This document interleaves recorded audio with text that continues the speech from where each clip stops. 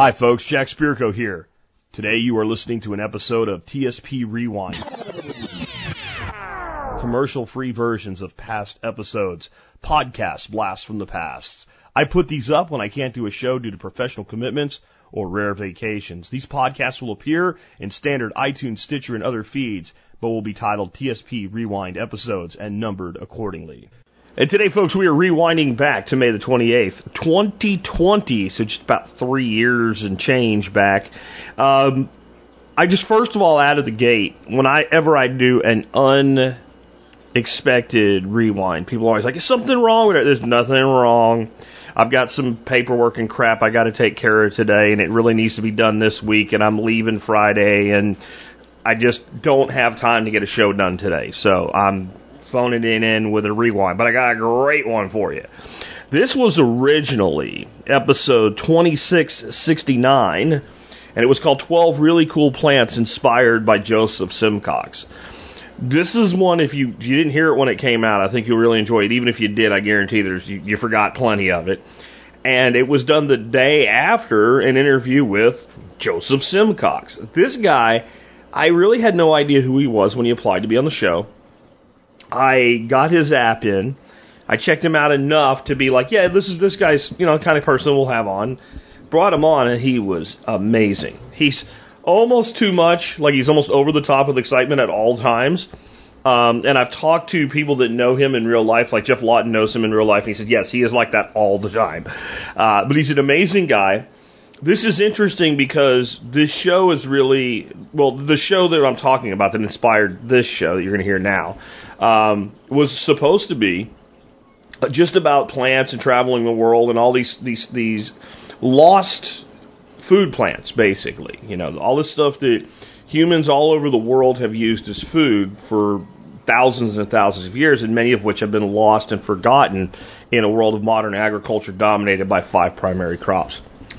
And so that's what we ended up talking about, and it led to this episode. But what might make it worth going back and listening to the original interview, and there is a link in the rewind notes for today's episode 248, to that one with Joe, is look at the date.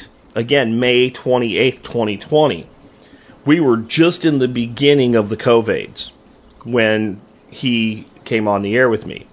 And he was actually in Sweden at the time. And Sweden, by May of 2020, had already decided, we're not doing this lockdown shit. And he was living the free life while the rest of the world was going crazy with lockdown insanity. In May, at that point, even here in Texas, we were dealing with a lot of restrictions and stuff like that. It wasn't until more into the summer where we began to realize, we can't do this, and we just stopped, right? So we actually, the first part of that show, we're talking about the situation the world is in. So if you listen to today's rewind and you really enjoy it and you want to hear the original version, you can go look up today's episode, and in the notes down in the resources, you'll find a link back over to that interview with Joseph, and it might be worth listening to.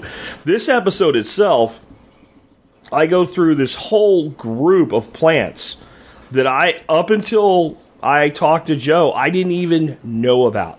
I didn't even know they existed. I knew things like them or similar to them in some instances, but I didn't know any of these specific examples. I brought all the links forward from the original episode as well. So for most of the things here, not all, there's one that does it. Most of the things here, I have links to give you more info and a link where you can get seed or plants for these plants. And so this is an awesome one. And when I was looking for one to do today, I generally just pick a month and a year and just start scrolling. And when something catches my eye, I'm like, yeah, I'll run that. And usually I'm going further back than 3 years. I don't know why today I just clicked on this and boom, up it came. And I'm like, all right, so that's what we're doing. So we'll jump back into that in just a second. Before we do, I just want to let you know about today's item of the day. I pretty much keep the rewind episodes commercial free. I don't bring sponsor spots into them or whatever, but today's item of the day is on sale. It's one of the best selling items that I've ever brought to the T-Spaz catalog. It has been in the top 5 sellers for the last 3 years. It's in the top 5 so far this year. and it's made by Anker, Anker, who's my favorite discount electronics brand. Anker, by the way, is really starting to blow up and becoming a much larger, well-known brand than they have been in the past. So hopefully the great pricing that they have done won't go away. Right now, the wireless P2 earbuds are on sale for 30% off for about $30. I would tell you, any day of the week, I would put these up against Apple AirPods that sell for about $150. And any day of the week, they sell for around mid-40s to $50. Good deal at that price. At $30, 30% off, it's an incredible deal. I would call it stupid cheap. I use these earbuds. My son uses them. My daughter-in-law uses them. We all love them. They're all great. And I just recommend that you check them out. And the main reason I brought them around today, though, I know it still seems like we are a long way from the end of the year. But last week I did a show where I started talking about getting ready for fall and winter. And I talked about how the last quarter, October, November, December, just kind of cascades really fast. And we all know that it does. And it won't be long before you'll be like, what do I get for so-and-so for Christmas or what have you, or the holidays or whatever. This is a great gift for anybody that likes music. Anybody that likes music would like these. I think most people, they can't have too many like earpieces and speakers and stuff like that. Like having extras is always a good thing to have, so you don't have to be too worried about that. So it's a great gift. It's great value, and this is why I've loved Anker and I've recommended them so strongly for so long. And if you go to the Survival Podcast and just type in the search bar Anker, Anker, you'll find there is a litany of products that I recommend from them. They stand behind things. This is why I love them. There is no such thing as an electronics brand that won't occasionally have a lemon or a complete dud. It doesn't exist. The quantity that this stuff is manufactured in, and it's all manufactured overseas. Nobody builds this shit in the United States. They just don't. It's all manufactured in China or Hong Kong or Taiwan. And it's shipped across the ocean, and it's made in the, millions of units. There are going to be sometimes a DOA or something like that. Anker just doesn't mess around. And this is why I've always been comfortable recommending them. If you get a bad product from Anker and you get in touch with them, they're just going to replace it. And there's not a lot of companies out there that are still like that today, and Anker is one of them. And that's why I recommend them so highly. So whenever you need something that's in that electronic space, check and see, like whether I have it on my site or not. Check and see if Anker has it. And I know I sound like, Anker's the latest sponsor of the Survival. I have no formal relationship with these people. I just own a lot of their equipment. My wife's driven, I have the little Bluetooth speakers that pair up so it's like stereo. My wife drove over one with our Subaru, and it still worked. My grandkids kicked one into the pool, and it still works. These earpieces, I don't recommend you do this. I left one in my pocket. My wife washed it. It's my fault because I left it in my pocket. In the washing machine. Fortunately, found it before it went through the dryer because I don't know if it would have made it through the dryer. Came out of the washing machine and still worked. These exact earpieces that I'm talking about today, they're on sale for $30 a pair. Again, I don't recommend you do that, but the great battery life, great company, and you can always help support us doing your online shopping at tspaz.com. So, without further ado, let us rewind back all the way to May the 20th, 2020. 12 really cool plants inspired by Joseph Simcox. And another quick reminder, the reason I will be not here at the end of the week as well as I will be in Tennessee for Self-Reliance Festival. So there are also links if you want to get a virtual pass in today's show notes as well. There's a better way to do this. Let me show you a better way.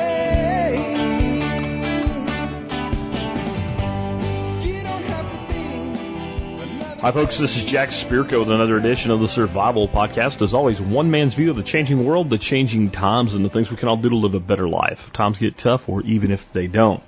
Today is May the 28th, 2020. This is episode 2669 of the Survival Podcast, and today's show is going to build on yesterday's show. I had Joseph Simcox on yesterday, and that guy was a phenom. And man, I really wish that we didn't have the technical problems we did in the latter half of that show. Man, there's so much I want to talk to this guy about, and I'll tell you up front that he caught me off guard. All I had was the notes that are the submission form for the guest form, and that's pretty dry. It tells me if the person has a good proposal or not, and then sometimes I dig deep into a potential guest to make sure that they qualify for the show. A lot of times just take a look and, okay, they're legitimate, they seem like they know what they're talking about, sort of anyway, and if it's an interesting topic, we'll have them on. If it doesn't work, I just won't air the episode. I mean, it's I've had a few times, it's not many in 12 years, but I've had a few times where I've gotten somebody on and went, I'm sorry, this just isn't working. You guys are more important to me than a guest's ego. That guy was the bomb, and it was all over the map with the topics. I need to get him back several times and go into specific one thing, because we can do one thing for 2 hours, I imagine. And he's big on plants of the world, and we didn't talk a ton about specific plants yesterday. A bunch of them got dropped in there. Like, whoa, wait, I got to look that up. But it got me thinking, like, what else this guy got? So when I found a 3-part video series by him, I'm not sure who produced it. It's just basically somebody with a camera while he's at a public presentation at a garden in Connecticut. And he goes through probably 30, maybe 40 plants in those 3 videos, and I picked 12 of them. And this is the 12 that I picked, or the criteria, I won't tell you what they are yet, but the criteria for the 12 that I picked would be unusual to this audience. So some of the stuff's like, there's a lot of people who'd be like, wow, but they're like, Jack talked about that a lot. So while a couple of these I have mentioned before, most of them you've probably never even heard of on this show before. 2, they had to be edibles. 3, they had to offer something that, you probably didn't already have. And 4, they had to be cool. And some of them are so new to me, I haven't been able to find a lot of information on them. Some of them I haven't been able to find a seed source, or at least a trusted seed source for you. But I think you're going to like today's show. It's very much going to be sort of an old school show, even though it's inspired by a recent interview. When I started doing this show back in 2008, that long ago, the shows that I did where I would take 12 rare plants or something like that were always some of the most popular, generated the most conversation, the most feedback. So this is going to be very much like that. It's a Thursday show, so there's not a lot of housekeeping. We kind of just jump right into things. So on that, I want to start out with quote of the day. And you might think this was inspired by Joseph Simcox, that I would have a quote from him. I don't. We're going to talk enough about stuff he had to say today. The quote that I came up with for today was one I heard a long time ago, and it really resonated with me, by a guerrilla gardener named Ron Finley. Ron Finley is an amazing man who does his guerrilla gardening in South Central Los Angeles. There's an amazing TED Talk. I have a link to it in today's show notes. And at one point in that talk, he said, growing your own food is like printing your own money. And that's one of those things, like if you get to do a big-time public talk, like a TED Talk that's going to be online and that lots of people are going to share it and all, you want at least one line that you drop in that 5 years later, a significant portion of the people that heard it will remember it well enough that they'll repeat it. That was the home run. That is, if you just type that into Google, you will find hundreds of sites citing that quote back to Ron Finley. Growing your own food is like printing your own money. And that's what I want to frame today's show with, because I want you to think about what incredible value you get from finding just a few new plants every year that provide you food or fiber or medicine or income or anything valuable, a tea, an herb, it doesn't matter what it is. If you find something like that, one a year, every year for the next 20 years, the value it brings to your life is incredible. And if we compound that with Ron Finley's statement of growing your own food is like printing your own money, I think when you not only find new plants that do those things for you, but you find plants that are easy to grow, pest and disease resistant, really taste amazing, highly productive, things that grow like a weed, that once you get them going, they're just there for you, and you don't really have to work hard to grow your own money anymore, print your own money. It's kind of like a regular garden is like printing $5 bills. There's nothing wrong with $5 bills. I like Abe Lincoln. Makes me happy when I have some $5 bills. I like that. But imagine you have the ability to print $5 bills. Pretty good, huh? But you can only print so many bills a day. Let's say it's a little bit of work to print those bills. It's not like you're not like the Fed Reserve where the printing machine just goes brrr, right? You actually have to do some work, so you can only make so much $5 bills every day. When you find plants like we're talking about today, at least many of them, or you find out that one of them's sitting in your backyard, in your garden right now, and you eat it, but you don't eat a very valuable part of it because you thought it would kill you, but it won't, then it's like somebody comes along and goes, hey, check that out. You have a way to print your own money, and it's not counterfeit. That's legitimate $5 bills you're printing there. I'll make you a deal.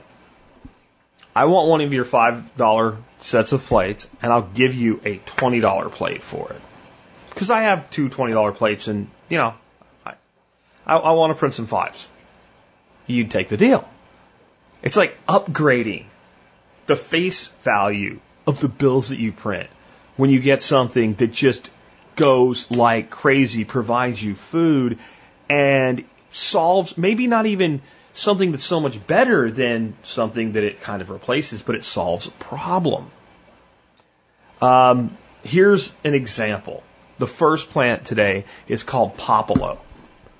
Popolo is a broadleaf plant that is in the same family as cilantro. And I've talked about another plant called culantro. And my problem with culantro, and it might actually be the same species, I'm not sure, but there may be narrow leaf and broadleaf, and they both may be the same. I haven't done enough research to know if Popolo and culantro are the same thing yet. Seems like they might be.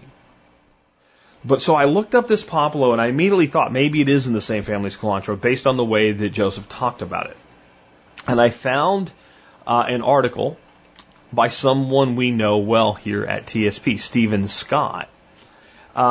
He is the guy behind Terroir Seeds, and you get a discount from his site if you're an MSB member. And he calls it a heat-loving cilantro alternative.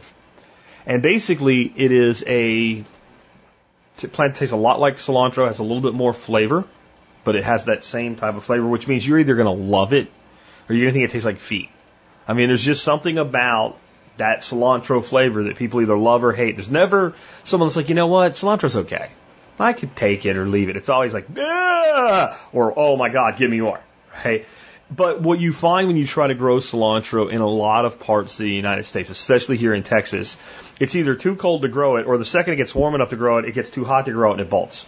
And I have never been able to grow cilantro and be able to actually enjoy it because I have to pick it when it's really, really tiny because, I mean, even when it gets a little bit of size to it, it starts sending up stalks and it goes to what you say, you know, call it coriander seed. And this doesn't do that. Well, I have had a lot of problems getting the culantro seed to germinate. Stephen's article about this, and I have a link to that in the notes today, it solves this issue if it's the same thing, and if not, it doesn't matter. The seeds on this stuff look like dandelion seeds. Not exactly, but they have that look. They have like a long, sticky thing, and then they have like a tuft, so that they can fly through the air like a dandelion seed.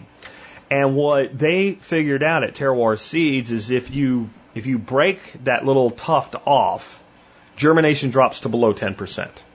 If you leave it on, germination is in the range of 90%. And he talks about the best way to germinate it and all in his article. So I'm like, okay, I'm ordering this today myself. I've got to have this. This must go in my garden. I will now have something that tastes like cilantro. It's easier to grow from two great people giving me different pieces of information. They solved this problem, and this is why I linked for a seed source to Terroir Seeds. Not only do they support us, etc., they solved the problem. They ship their Popolo seed in a box, a little box that protects it so it doesn't get broken. And I can't wait to start growing this. Again, it's called Popolo. And all the notes have everything you need today. Spelling, links, information, follow-up information, seed sources for some of the stuff. But, you know, just so you can, I'm going to spell some of these things to make sure you know what I'm talking about if you're only listening. Popolo is P-A-P-A-L-O, Popolo. So that's my number one for you today. And I'm excited, if you can't tell, about growing this because the cilantro has been a bust for me. I just have not been able to get the germination. And I've tried paper towel in the bag, like some other things I've solved with that. I've tried the Parks Biodome. I have tried all kinds of things, and I've gotten none to germinate. I've even solved my problem with the Chinese celery. I get that to germinate with the Parks Biodome. I couldn't get it to germinate. I'm going to try the Popolo. Next up today, I have talked to you a bunch about amaranth. Joseph was really hyped up in his video. Of course, he's hyped up about everything, it seems like, about Bangladesh variety of red amaranth. Well, did some research, and I found a seed source for red Bangladesh amaranth. Now, I can't tell by looking at the picture on the seed pack and reading the information if it's that much different than any other red amaranth. And I grow a lot of red amaranth, and I always have, and I love red amaranth as a green. That's the main way that I use it. I always let some go to seed, but I generally grow it for the leaves and what have you. In his talk, Joseph was talking about how in Bangladesh they grow it for the stem. So they let it grow a little bit bigger than I typically take it as a green, and they cook the stems. So I'm going to get some of this stuff and give it a try. It's not hugely expensive. The website that I found it on does not look like it sells to U.S. So I don't actually have a seed source for you yet or for myself. But by being able to look at what it is and see what it is, maybe you'll be able to track it down and figure out how you can actually get some of this stuff in hand. But that was another one. I'm not quite as excited because in the end, I have a feeling it's going to be a red amaranth. But we will see, and I wanted you guys to know about that one. Next up, this is one I have mentioned before, and however, I kind of feel like this was like the impetus that I needed to get off my butt here and go ahead and start growing some. I grow a lot of basil, and there's a variety of basil that's referred to as lettuce leaf basil. This stuff is huge. I mean, big as your face, one leaf, huge. Kind of a wrinkly, crinkly, savory basil with a great basil flavor. Really good for pastas and salads. Lettuce wraps. Imagine having a piece of basil so big that you can make a wrap out of it. That sounds pretty cool to me, especially being the keto guy, because we're always looking for something that we can, wrap meat in or wrap something in because we don't really do a lot with tortillas. Because keto, not tortillas. Got it, right? Yeah. Man, so I have a link to that, and that one, it goes to Baker Creek Heirloom Seeds. And it just seems like a really no-brain, easy thing to do. And one of those plants that I look at this, and I've done it with basil here, just regular Genovese basil, a great plant to make a landrace with. So what's a landrace? A landrace is when you grow something on your property, and you grow a lot of it, and you kind of put it everywhere that you can put it, like not just in one little part of your garden, but you kind of let it grow like a weed. And you find any place on your property where it'll grow. So you're growing a bunch of it. And you let a lot of it go to seed. And especially something that produces seed fairly quickly, like basil can, you harvest seed and you replant it. So maybe you do 2 or 3 generations in a season. And you keep doing it, and you keep doing it, and you keep doing it. And the one thing you really do is when you see that plant come back on its own, like someplace you didn't throw seed, you didn't plant seed, it just, from the seed that got blown around, it came back, you make sure you harvest some of that seed and you put it somewhere you know it's going to replace itself. And over time, you develop a race of that seed. So obviously it's still lettuce leaf basil as a variety, but now it's like Tom's Backyard version of lettuce leaf basil. The one I've done that with more so than even basil here is arugula. I have arugula that I've been on property 7 years, but it's probably in its 21st, 22nd generation on this property. And you can't stop it now. It's impossible. You walk through the grass sometimes and you're like, what does that smell? I know that's kind of nutty, but arugula? And you look down, you're standing on arugula. And it just grows in different, and if the ducks don't find it anyway, it just grows here and there. So lettuce leaf basil would be a great thing to do that with. The next one is something that that he spent a lot of time, and it was the number 2 out of his 3 videos, called Achosa. Achosa is something I've talked about before. It's in the cucumber/gourd family, and what makes it really unique is, from everybody I've talked to that's grown it, there doesn't seem to be any diseases that affect it, and there doesn't seem to be any pests that affect it, which is kind of crazy when it's in the cucumber family, and there's so many diseases and pests that affect cucumbers.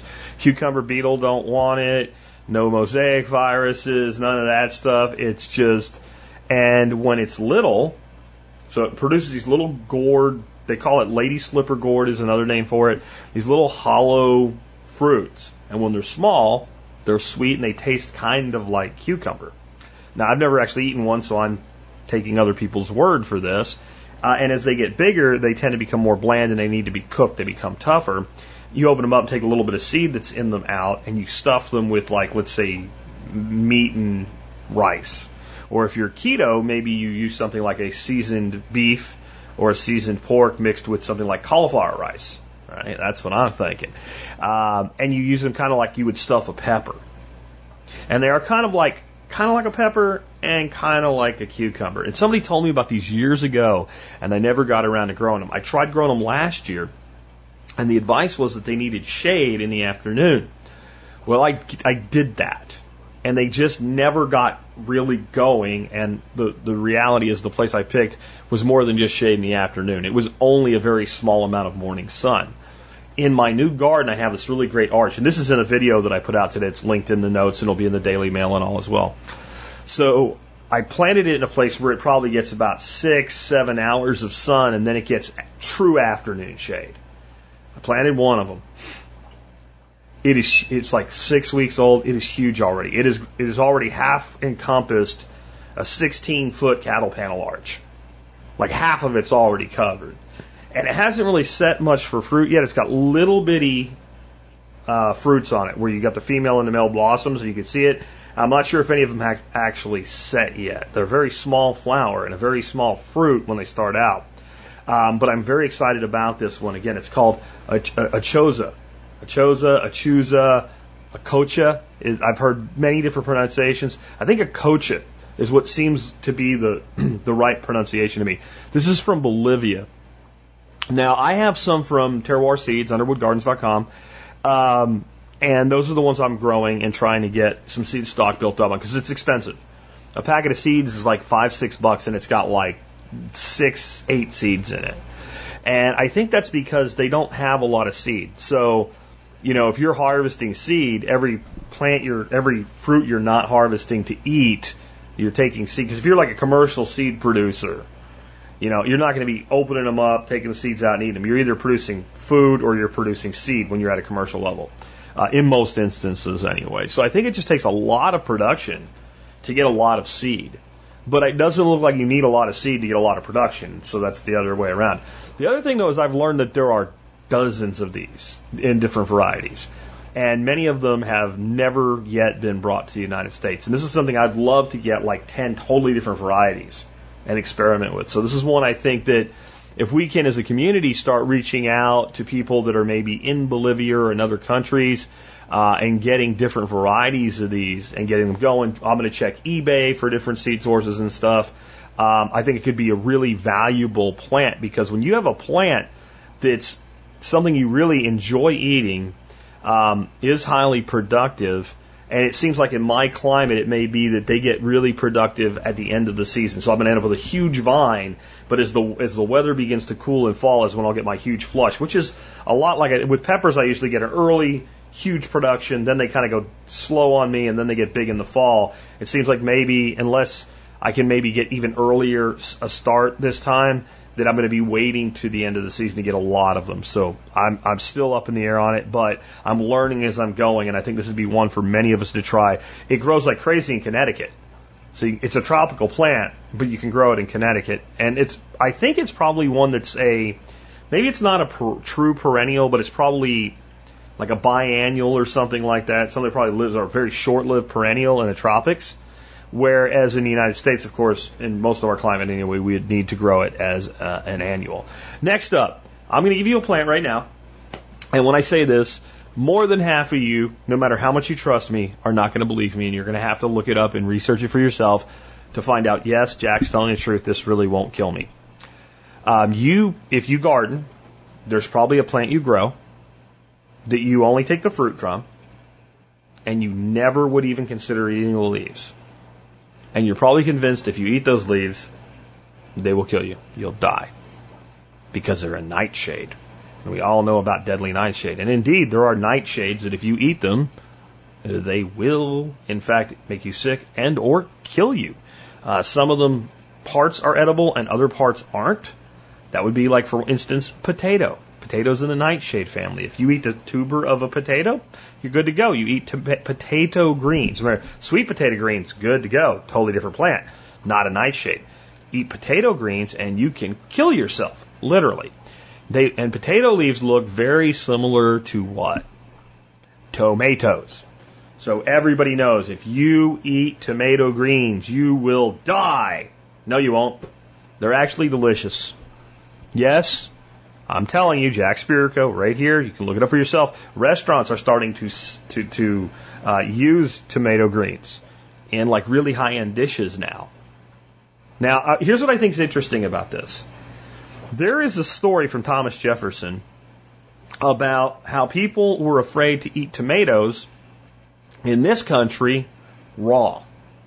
We're afraid of them because they, again, nightshade family, that type of thing, and there are nightshades that are very, very, very deadly. So somehow, as tomatoes were taken back to Europe, and then, of course, as Europeans continued coming to North America, the story became, with, you think of Italian cooking and how much tomatoes go in Italian cooking. Well, tomatoes are toxic unless you cook them. And if you cook them, they won't kill you. And, of course, since everybody had cooked tomatoes and what have you, that no one died, it became easily accepted as truth. Kind of like a lot of things with COVID, right? Since everybody knows, it must be true. So we know eating a cooked tomato doesn't kill us because I see people do it all the time. But everybody knows tomatoes are poisonous, so a raw tomato must kill us. So this guy that wanted to get people, I don't remember who it was. I don't know if it was Jefferson himself or some other guy. I think Jefferson wrote about the guy.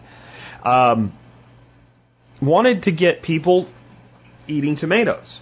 Like, he ate tomatoes.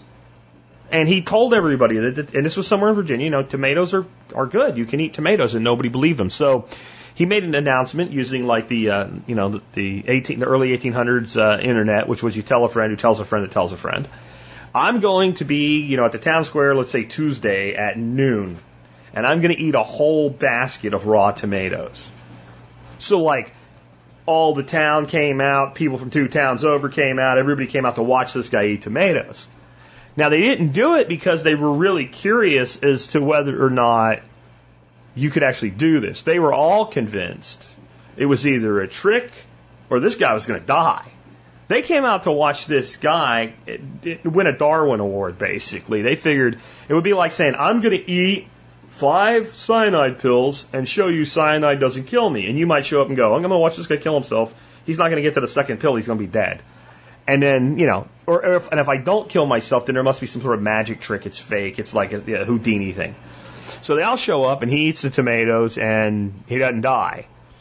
And then, like one person comes up and eats a little bit of tomato and says, well, it's pretty good. I don't feel bad. And then eventually that was the genesis of everybody in America accepting you could actually eat a tomato without killing yourself.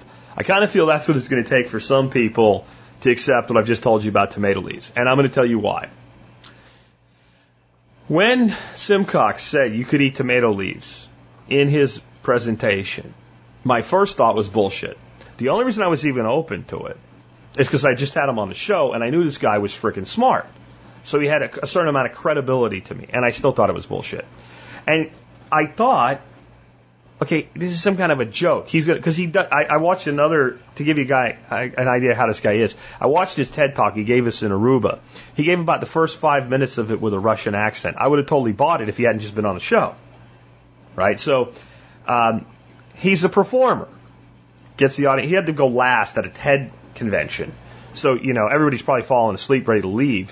So he did this Russian thing to wake everybody up. And then like right in the middle of talking, he's talking in Russian, like a Russian dialect, and then he just goes, I'm not really Russian, but I was in Russia. And he just had the audience. So I thought, well, that's what he's doing. Like, he's going to pretend to eat and be like, don't eat that or whatever. Like, you can't trust everything I say or something. So he just starts munching on a tomato leaf. And then he gives a tomato leaf to a lady, and I'm like, son of a bitch. Now, I converted pretty fast, and I also was like, before I have a certain amount of responsibility here, before I go telling people they can eat tomato leaves, and I start getting emails from people like, my husband killed himself because you told him he could eat a tomato leaf, I better verify this. So I verified it from another independent source. See, there's a suggestion for our journalists when it comes to politics and all the shit that they cover. When you're going to say something's true, you get 2 independent sources on it. Or you don't say that it's true. You say it's an unconfirmed piece of information. I'm sorry, you guys don't have to do your jobs. That's what I have to tell you. But anyway, so I went out and got my second set of information on this.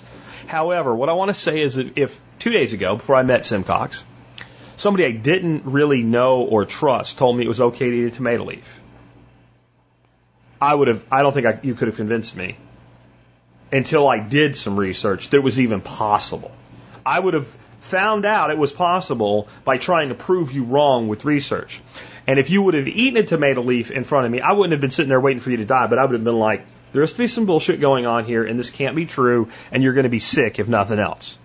Because everything in my being told me, my grandparents taught me on both sides, my parents knew this, I knew this, everybody knows tomato leaves are poisonous. They're not. They're not. Chefs are putting them in, they're making like pestos with them and stuff, and they say not to eat the big stalks because they're fibrous and not very good, but the leaves themselves can be cooked, they can be used raw, they can be used in salads, they're a little bit spicy. I'm going to admit I haven't tried it yet, but you know what? I'm going to stop right now. I'm going to go out in my greenhouse, I'm going to come back, and I'm going to tell you what a tomato leaf tastes like to me. How about that? Okay, so I'm back. I was thinking I was going to come back and be like, go call and poison control, and like gagging or whatever. But no, I decided not to do that. I have to say that there's nothing unpleasant about it. I don't know that I want to sit down and eat a bowl full of it by itself. And they do have a bit of even the leaves have a bit of a fibrous thing where they might benefit from being more of a cooked green, certainly combined with other greens so you get a mix of texture. The first thing I thought was pesto, huh? How about a walnut pesto? I just think it would be fantastic. My other thought was like a pesto mixed into a tomato bruschetta, bringing the leaf and the tomato fruit together. It was fantastic, and if I don't die by the end of this podcast, you'll know that they're not poisonous, because I ate a pretty significant amount of tomato leaves. So if you hear me, don't eat them. Otherwise, I think you're going to be okay. But go ahead and check that one out. Okay, next up, he was on and on about sunflower species and Halantheus, which is a sunflower species, and he was talking about this sunflower having this great big white tuber, like a carrot. And I'm like, dude, that's a Jerusalem artichoke. And there is a lot of conflation of the plant that I'm about to tell you about and Jerusalem artichoke, but they are not the same thing. And the one I'm talking about indeed grows a single large carrot-shaped tuber. He did not know the common name for it. I know something Joseph Simcox doesn't, because I can use Google. It's known as woodland sunflower, and it does indeed look an awful lot like Jerusalem artichokes, and they're both Halantheus species. Halantheus tuberosus is the Jerusalem artichoke that we know and love, and there's many different versions of. Halantheus stromosus is woodland sunflower that's supposed to have this one big tuber. I have a link for you from a site that sells seeds. It's the Vermont Wildflower Farm. I am not saying that if you go get those, they're going to be the right seeds. I honestly don't know. This is like one of those plants I think that we need to know more about, and I think there might be some conflation of different varieties in different plants, some called woodland sunflower. But again, it's Halantheus stromosus. And I got info and one seed source for you, and you can start there and try to track it down from there. But that's very interesting to me because Jerusalem artichoke is incredibly pest-free and incredibly productive. I've seen one tuber that weighs, a couple ounces turn into 12 pounds of tubers with Jerusalem artichoke. But, Jerusalem artichoke kind of also has the term fartichoke because they do tend to have a lot of inulin in them and they don't really break down well, and so they ferment in the lower intestine and then burp, right? Whether this does that or not, I don't know. And then anything that's a taproot rather than just tubers, generally you're going to have something that has a sweeter taste, and I don't know how big these things are. He says they're gigantic.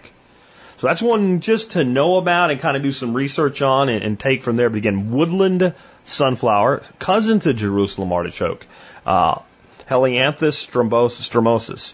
The next one, this one, I have a link for some info so you can start your research.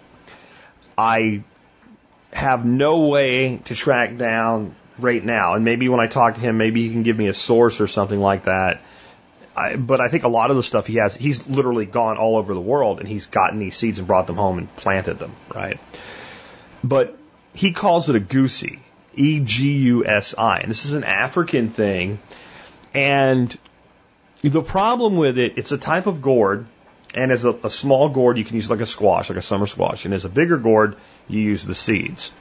Okay, a goosey in Africa would be like if you came to America and you saw this really amazing carrot, like this purple, like a purple haze carrot, which is a beautiful purple carrot, moderate size, really nice taper, dark, deep purple skin.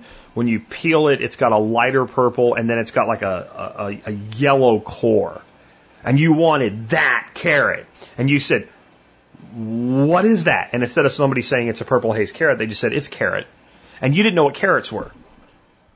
That's kind of how a goosey is. Like, there are dozens and dozens of plants called a goosey, and they're all a little different. In fact, they would be more different than carrot, right? And because what if carrot meant everything in that family? So parsley's in the carrot family.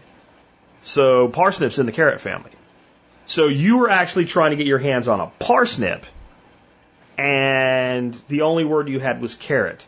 I don't know if it's that bad, but that's where I'm at with a goosey right now. Now, I have found a goosey seeds on Amazon that are more of you buy the seeds because you want to eat them than plant them. Will they germinate? Whatever. I don't know. I have no idea. And this seems like something really to be looked deeper into. So if anybody out there is aware of where I can get the type of seed that he's talking about, if there's a source you know of, or if you've grown them yourselves or whatever and be willing to do a seed exchange or something, I'd love to know more about this plant. Again, a goosey, E-G-U-S-I. But again, that's like a whole, and I have a link to information about this. This is a Wikipedia page. This is just a generic term for this type of plant and this type of food in parts of Africa. And a lot of times the seeds are actually made into soup. Just would be a great thing to learn more about. Next one, I was able to track it down. He was talking about it's a zucchini type squash, which what he really means is a summer squash, from India. And it was, it's this little round ball squash. And it looks, I know what you're thinking, oh, the little green ones with the white stripes and all. No, it looks totally different than any other round summer squash I've ever seen. And it is fast producing. Put the seed in the ground, 45 days, you're picking squash. That's so fast that I might be able to grow it before the vine borers kill it. Really, I mean, that's kind of how I'm going to go. I'm going to grow it, and the vine borers, and plant another one, and then to kill that one, and another plant, that type of thing. Well, as he was talking about Jerry Gettle. And, of course, that's Baker Creek, rareseeds.com. So I get on over to there, and I'm looking for like Indian zucchini and stuff. I can't find it. So I just go to the squash page, and I just look at all the squashes, and I see this round, kind of monocolored squash. I start reading about it, and it says they put it in their restaurant. People love it. That's what he said. That's it. It's called Desi, D-E-S-I, Desi summer squash. 45 days from seed to fruit. Round zucchini type. It's more like a yellow squash. I looked up, and I have a video for you where someone bought some of these seeds and grew it, and they said, yes, it does. 45 days, you're picking. from seed, without like special aquaponics stuff or anything. Just put the seed in the ground, grow it, 45 days. He said it's nutty. So you think of zucchini as being, like I said, everybody likes zucchini, but it's kind of bland. And that's why you always got to do something with it to make it into something, you know. But apparently this one has more of kind of like some winter squashes have that kind of nutty, chestnutty component to them. Like Galixdiacine squash is a French squash that has a chestnut flavor to it. It takes so long to grow, the bugs and the vine borers always take me out before I grow it. This kind of has some of that going on with it. It's phenomenal. You got a fast-growing summer squash, even fast for a summer squash. Next up, I don't have any trusted source of seeds yet, and I can't find anything that I trust on information yet. And if you look at the videos, you'll see he talks about a specific variety of this. But dwarf papaya. So there are dwarf papayas, and I'm going to do some more research. I believe one of the catalogs I buy from sells this, and I'll check into it and see if I can find one that way for you. And if I do, I'll let you know next week when we come back after the weekend coming up. But I've never bothered to even think about growing papaya. I'm in zone 8. Some years it's more like zone 7 as far as the winters, depending on whether I get a mild winter or a harsh winter. And it's just too much trouble to think about a huge tree like a papaya. Well, there are papayas apparently that only grow a few feet tall, that are easy to grow in a pot. And you know, with just something like a hand truck dolly or something like that, you bring them in the winter and you can grow your own papayas. Now, papayas are an amazing fruit. I won't eat too many of them because there's a lot of sugar in them, but to be able to grow your own papaya, that sounds pretty interesting to me. So that was like the iffiest of all of them that I have here for you, whether or not, you know, there'll be something that will grow for you. But I wanted to give you something a little edgy, a little challenging to do. So check out dwarf papaya. And I found some seed sources, and when I did some research on the people behind them and reviews and stuff, none of them sounded very good to me, and I ran out of time getting a show together for you today. So I didn't want to give you one and say, don't buy these, but here's what I'm talking about. I didn't want you to even do that because I don't want you buying something I link to. So if I link to a seed source, I am saying you can buy those seeds, and they're worth buying. Next one, another plant he had, it was called Iban. Iban, eggplant, Iban. When I heard him first say that, I thought he was talking about Ichiban, which I grow. Ichiban is a hybrid Japanese eggplant. It's a wonderful plant. It's huge, very, very productive. Lots and lots of eggplant on it. Tastes wonderful. Classic Asian eggplant. This is more of like a Taiwanese eggplant, but it has more of like a citrusy sour taste to it. It's yellow. There's lots of yellow eggplants, but most of them are not this Iban. It's Iban, but it's pronounced Iban. It's done a lot in soups. It has to be cooked longer than most eggplants. Apparently, it's incredibly hardy. It's very, very popular where it's grown and very hard to find. I can find info on it, so you know when you look at the link that says info in the show notes today, this is the plant, this is the eggplant Jack's talking about.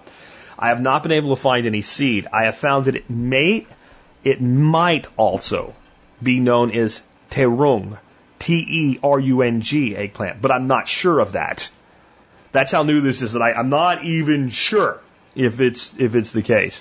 But you know, again, it's another plant. Like, if it grows like other eggplants and it's good, you can have as much of it as you want. And it's one of those types of things that, you know, you can have a little side business just with seeds when you start growing stuff like this, because they are hard to come by. When I'm sitting here on Google and I'm not exactly incompetent when it comes to finding stuff, and I can't find a place to buy seeds from, that means there's opportunity. And the more people learn about these plants, the more people want to buy them. That's really true of the next one. How about Luhango? Luhango. Luhango, as soon as I heard him start talking about what it really was, I'm like, it's monk fruit. And I was like, you can't get monk fruit seeds, because it comes from China, and China is basically like Venice was with glass in the heyday of glass, of certain types of like blown glass and stained glass. They basically didn't let anybody leave. Once you came in and learned how to do the glass work in Venice, Sicily. Sicily had a time where they were like the monopoly on all of the glass for the churches and stuff like that. And like when you came in and you learned how to do it, you could never leave. Like, they'll kill you before they will let you take the secrets of their glass making with them.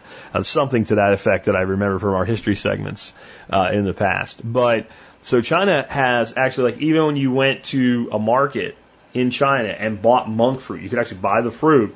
The seeds had already been removed or they had been destroyed. Apparently seed has gotten out and you can get seed. I was not able to find any that I trusted to recommend for you.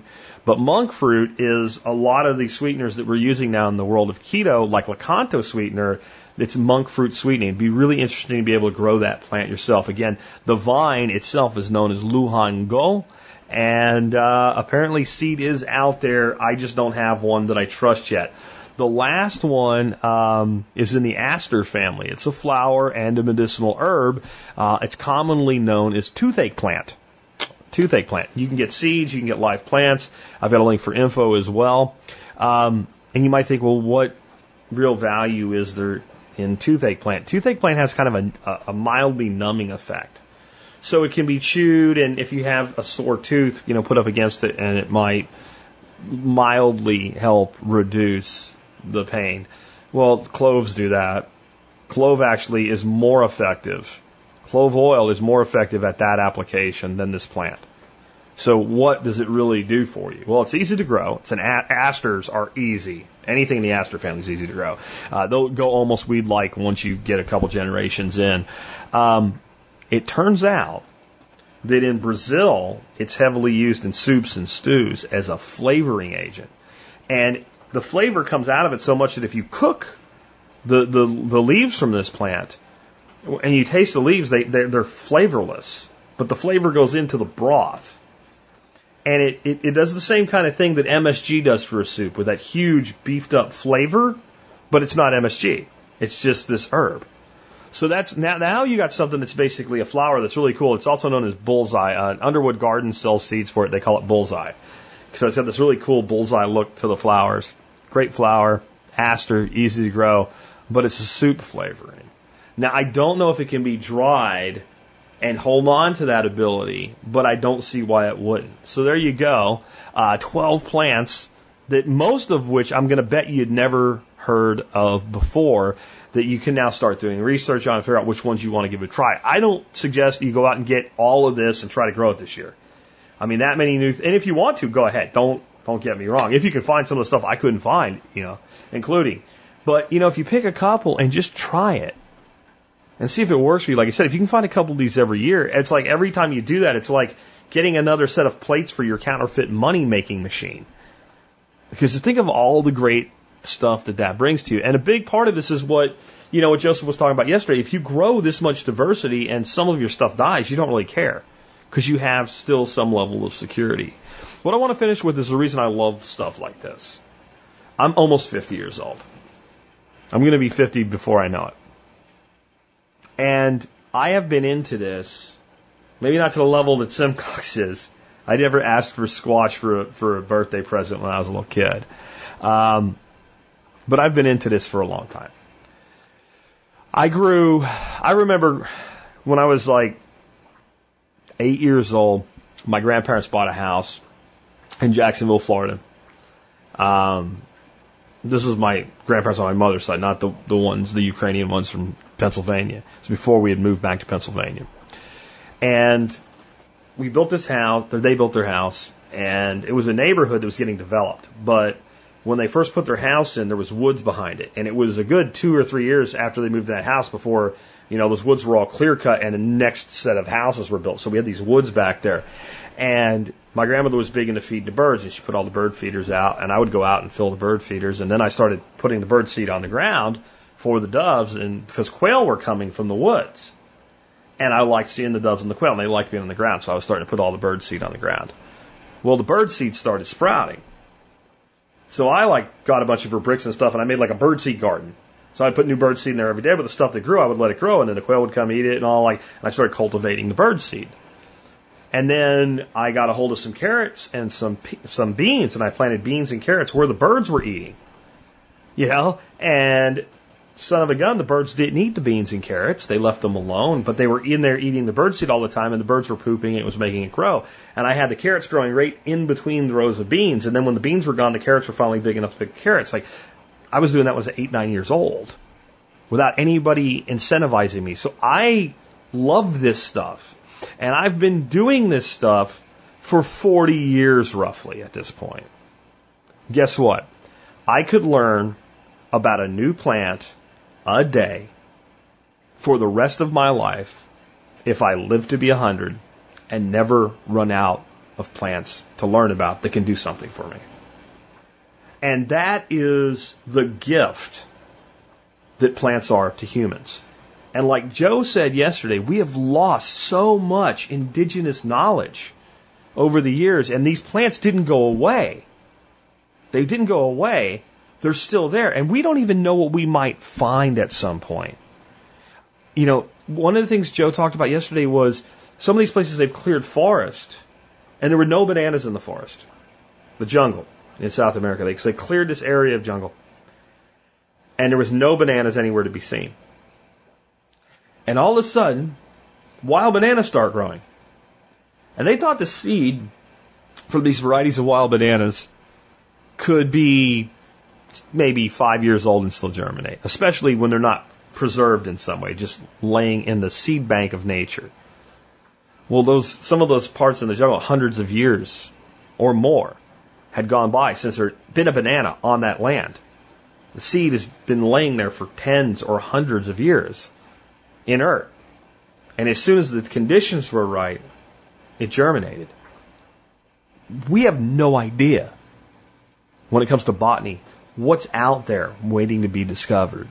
And in many cases, and in fact in most cases, rediscovered or allowed to reemerge as we work with and repair nature. And that's what I think we're doing, even in the cultivation of gardens in our backyard. That's why I love this, and that's why I hope you guys enjoyed this episode on 12 plants that you probably didn't know about. I guarantee, if you knew about all these plants, you should have been a guest on the show long ago. I'll just say that. With that, let's wrap things up with Song of the Day today.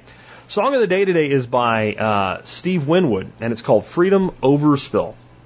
And this song really, I think what it's about is a couple arguing at night. So I don't really know why the term freedom overspill is there, unless maybe when you get the freedom to say what you really think, maybe you say too much. But that's what I get out of it. It's got a very funky, kind of guitar rippy, techno 80s sound, and it's from the 80s. It was from the album High Life, which was one of Steve's two really big hits. He had this one, and it was the song in the 80s called Valerie. He was like a two-hit wonder that was a little bit more than that. He did have some other, successful songs in his successful career now, but those are like the two songs. This is one a lot of people probably wouldn't remember. But if you want to get transported back to the 80s, and who doesn't, unless you're so damn young you don't remember the 80s, I think you'll enjoy this song. And if nothing else, it's a happy show, and it ends kind of with a funky, upbeat sounding song about a fight. All right, with that, it's been Jack Spirko with another edition of the Survival Podcast.